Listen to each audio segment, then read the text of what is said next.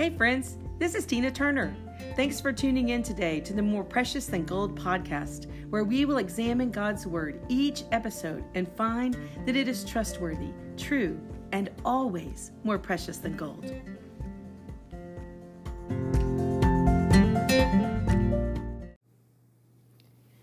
Last week's episode, we covered that Jesus declared himself as the bread of life.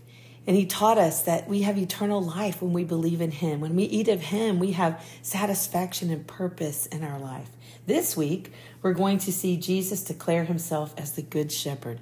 It's going to be so good, you guys. Go grab your Bible and meet me back here as we start John chapter 10.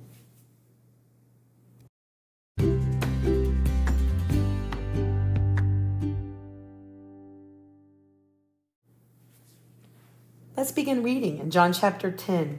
We'll start in verse 11 and go through verse 30, and I'll be reading from the NIV. I am the good shepherd. The good shepherd lays down his life for the sheep. The hired hand is not the shepherd who owns the sheep. So when he sees a wolf coming, he abandons the sheep and runs away. Then the wolf attacks the flock and they scatter. The man runs away because he is not the good shepherd, only a hired hand. I am the good shepherd. I know my sheep, and my sheep know me, just as the Father knows me, and I know the Father, and I lay down my life for the sheep. I have other sheep that are not of this sheep pen. I must bring them in also. They too will listen to my voice, and there shall be one flock and one shepherd. The reason my Father loves me is I lay down my life, only to take it up again. No one takes it from me, but I lay it down of my own accord. I have authority to lay it down and authority to take it up again. This command I received from my Father. At these words the Jews were divided again, many of them saying, He is a demon-possessed man. He's raving mad. Why listen to him? But others said, These are not the sayings of a man possessed by a demon. Can a demon open the eyes of the blind? Then came the feast of dedication at Jerusalem. It was winter, and Jesus was in the temple area walking in Solomon's colonnade. The Jews gathered around him, saying, How long will you keep us in suspense? If you are the Christ, tell us plainly. And Jesus answered, I tell you, but you do not believe. The miracles I do in my Father's name speak for me, but you do not believe because you are not my sheep. My sheep listen to my voice. I know them, and they follow me. I give them eternal life, and they shall never perish. No one can snatch them out of my hand. My Father, who is greater, has given them to me. He is greater than all, and no one can snatch them out of my Father's hand. I and the Father are one. Wow. Let's unpack this beautiful I am statement that Jesus gives us about being the good shepherd. In this lesson, he is contrasting himself with the false shepherds. With false shepherds that come to kill and steal and to destroy, that sneak into the fold, that cower in the face of danger because they care nothing for the sheep. They're interested only in wages, and they do not know or own the sheep. How do we allow the enemy to steal and kill and destroy our lives today? We allow so many things to infiltrate our homes and our thinking. We just need to be so careful that we're following the voice of the Good Shepherd and not all of the voices that are clamoring for our attention in the culture that we live in today. It's a real protection in our lives when we know the Good Shepherd and we follow his voice.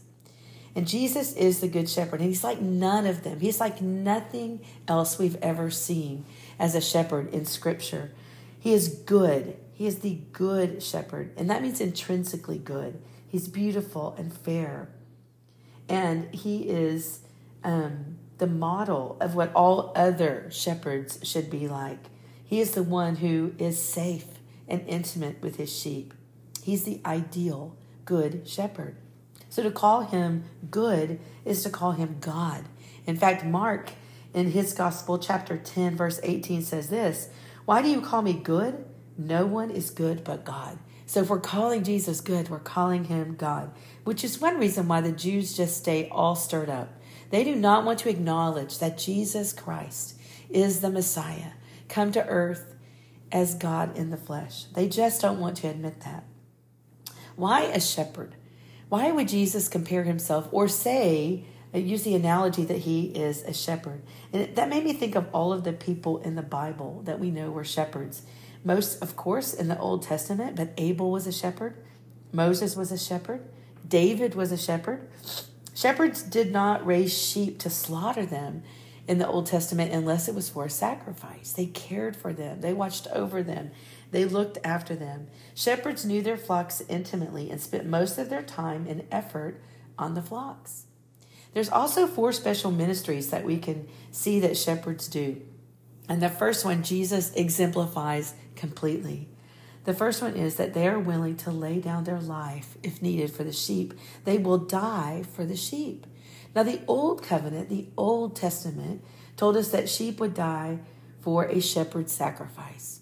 A shepherd that had to have a sacrifice, that had to have a sacrificial lamb, could use one of his own lambs to sacrifice in the Old Covenant. But when we move into the New Testament and we move into this new covenant, we see that Jesus, the Good Shepherd, he would be the sacrifice. He says it over and over in this lesson and over in the book of John. Even in this sermon, clearly he states that he's going to be the one who dies sacrificially. He is laying his life down. He is giving his life for the sheep. No one is taking it from him, he says. He declares that with passion. Did you see that? No one takes it from me. I lay my life down. He did not say he would be a martyr, but he said he would be a sacrifice, a substitute. In verses 12 through 13, he says that he owns the sheep, not like a hired hand. He owns them because he purchases us with his very own blood. We are sheep, his sheep, purchased by him. You know, redeem means to buy back. We've seen that a couple of times as we've studied in our podcasts together. And we see that Jesus is the one who repurchases us from our dead way of life, from our sinful way of life. And he redeems us to belong to him.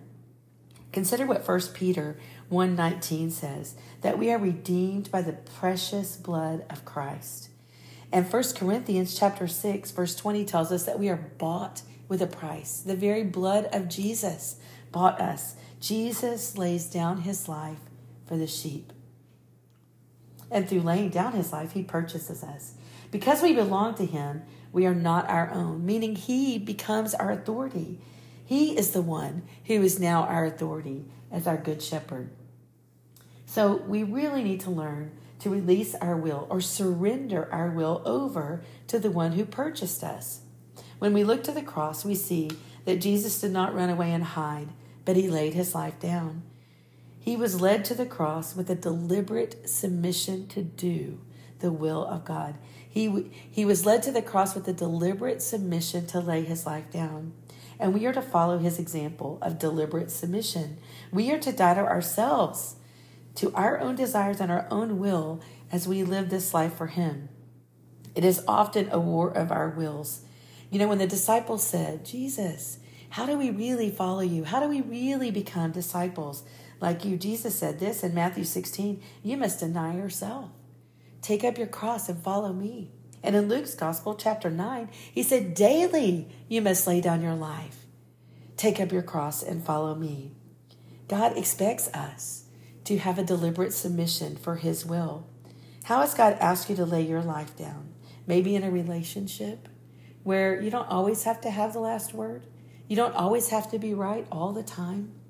You can love and forgive and get rid of bitterness.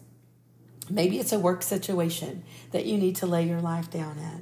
Maybe God's calling you to do something in your church and he wants you to lay your life down and be willing to sacrifice that time or effort or what you need to sacrifice to be able to do the work that he's called you to do.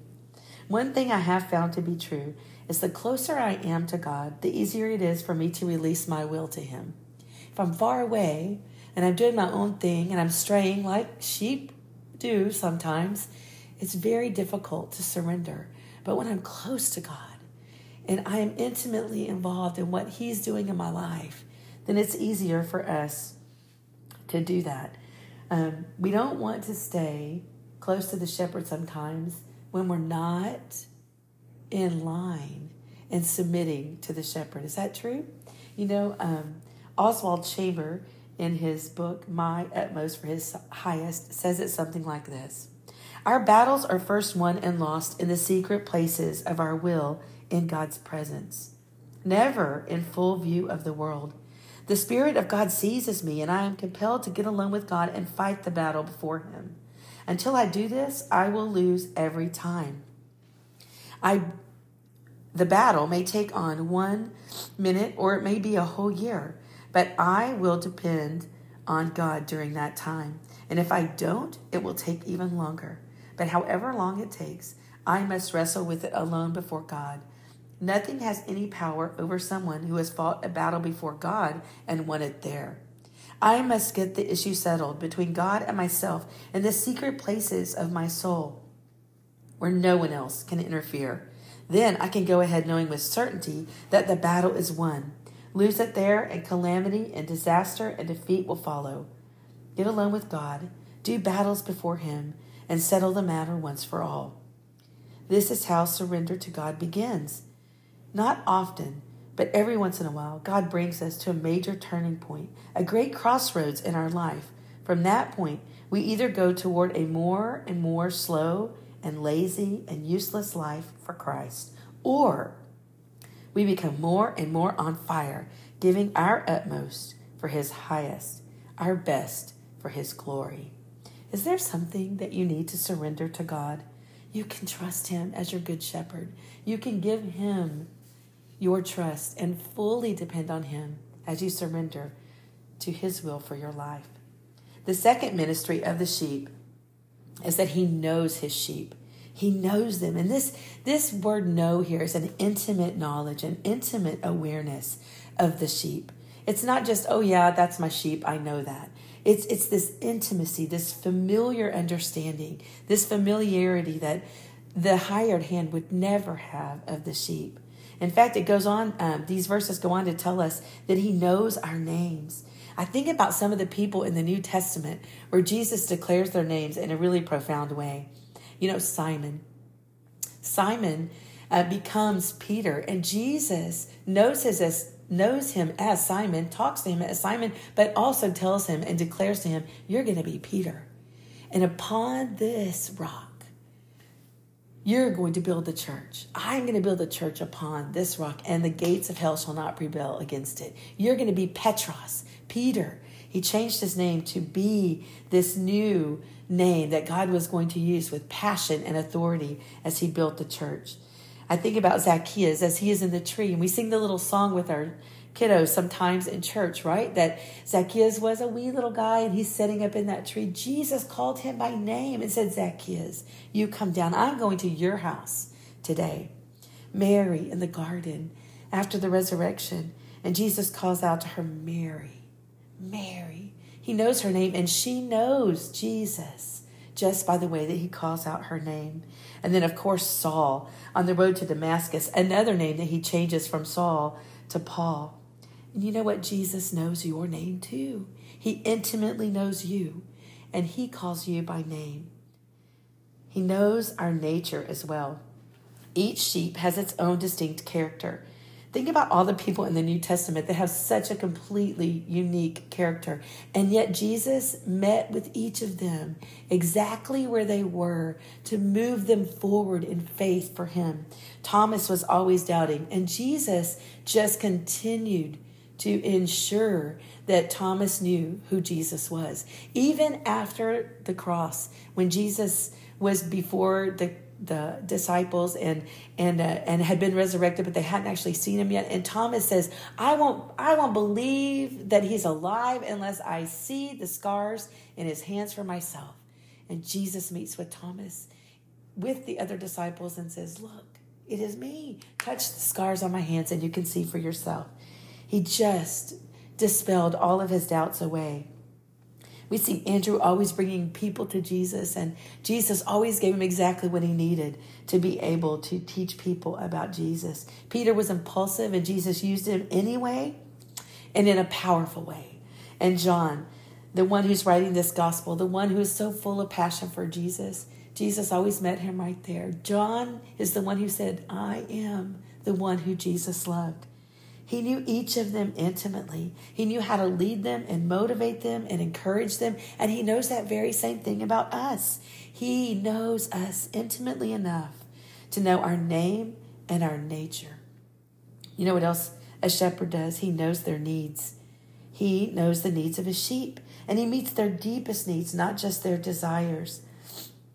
Psalm chapter 23 tells us that our good shepherd leads us to green pastures, the place where we're going to be nourished the best, where we're going to flourish and thrive, not just survive, to still waters, so that we can drink of his living water and never be thirsty.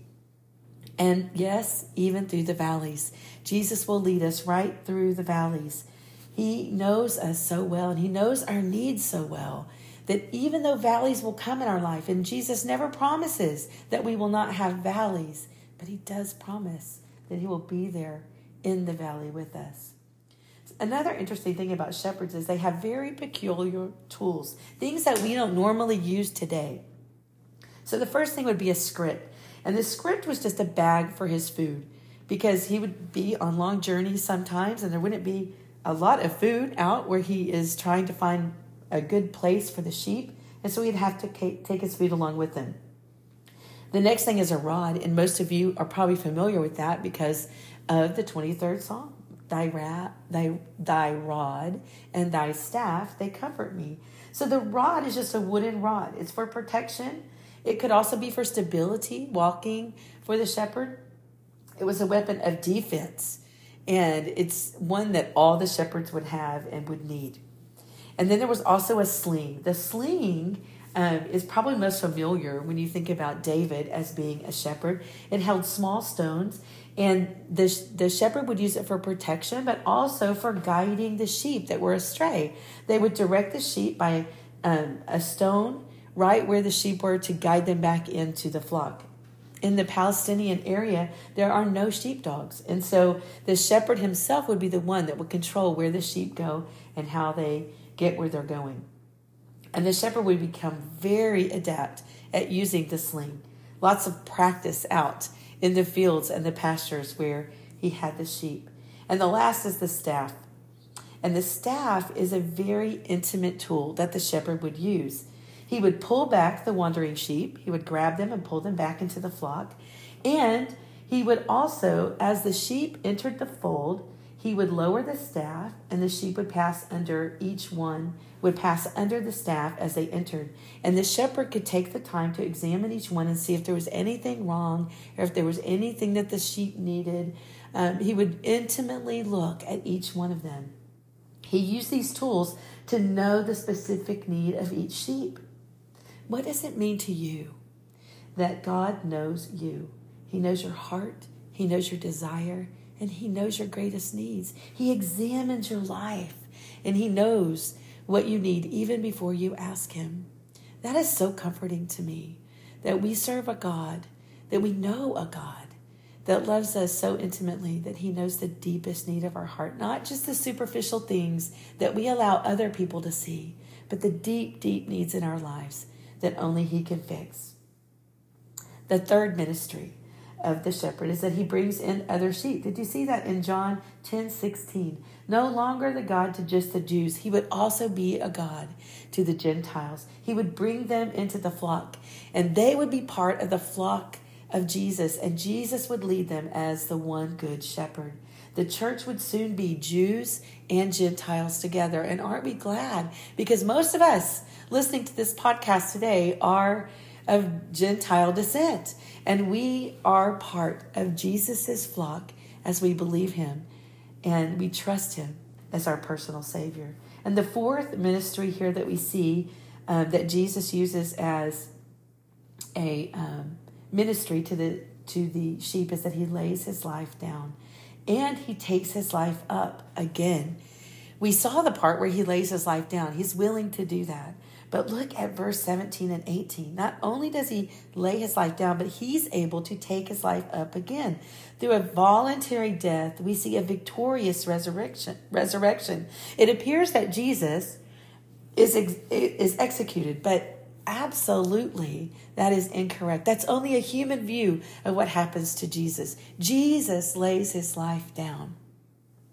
Because he laid his life down willingly, we get to see the divine view where he picks it up again. Look at what Ephesians chapter 1, verses 18 through 21 says.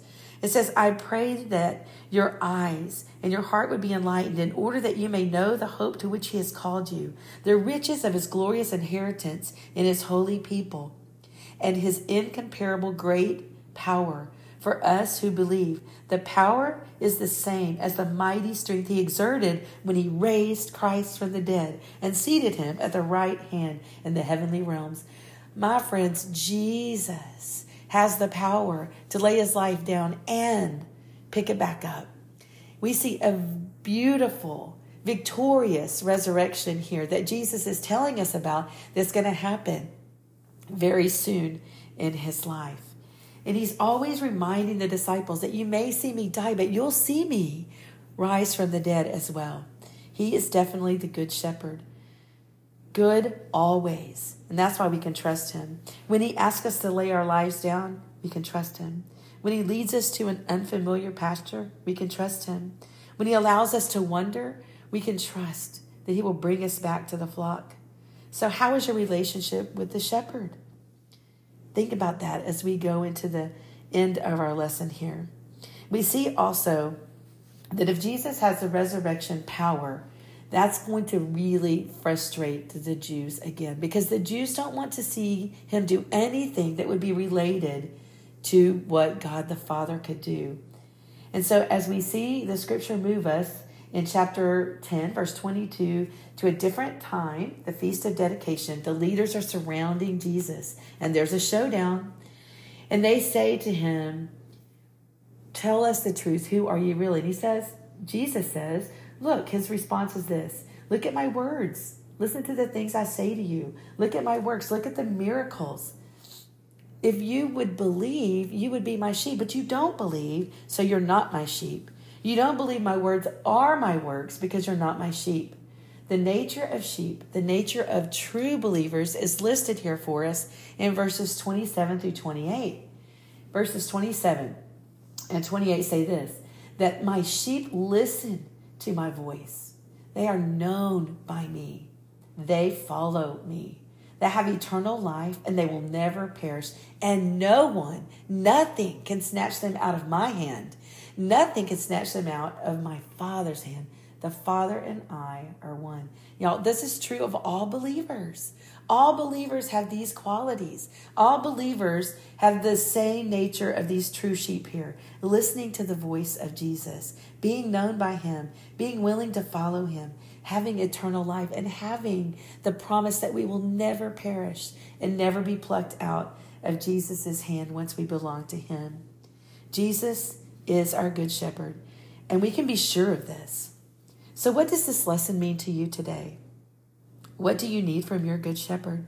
Maybe you need guidance or direction, protection or provision, a real need deep down in your heart. Maybe it's the courage to follow his will for your life.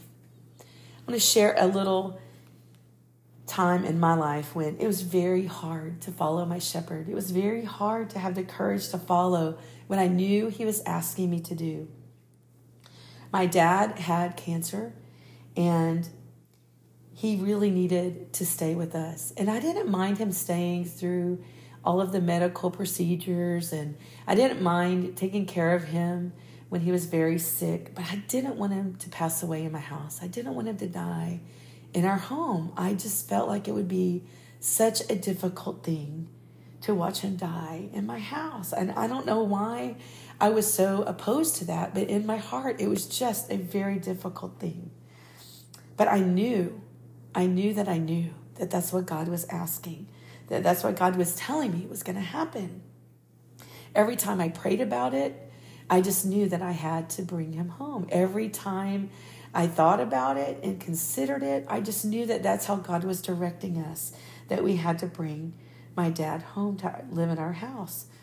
And so I did, because I felt like I would just be totally disobedient if I didn't. And I wanted to love my dad in his last days.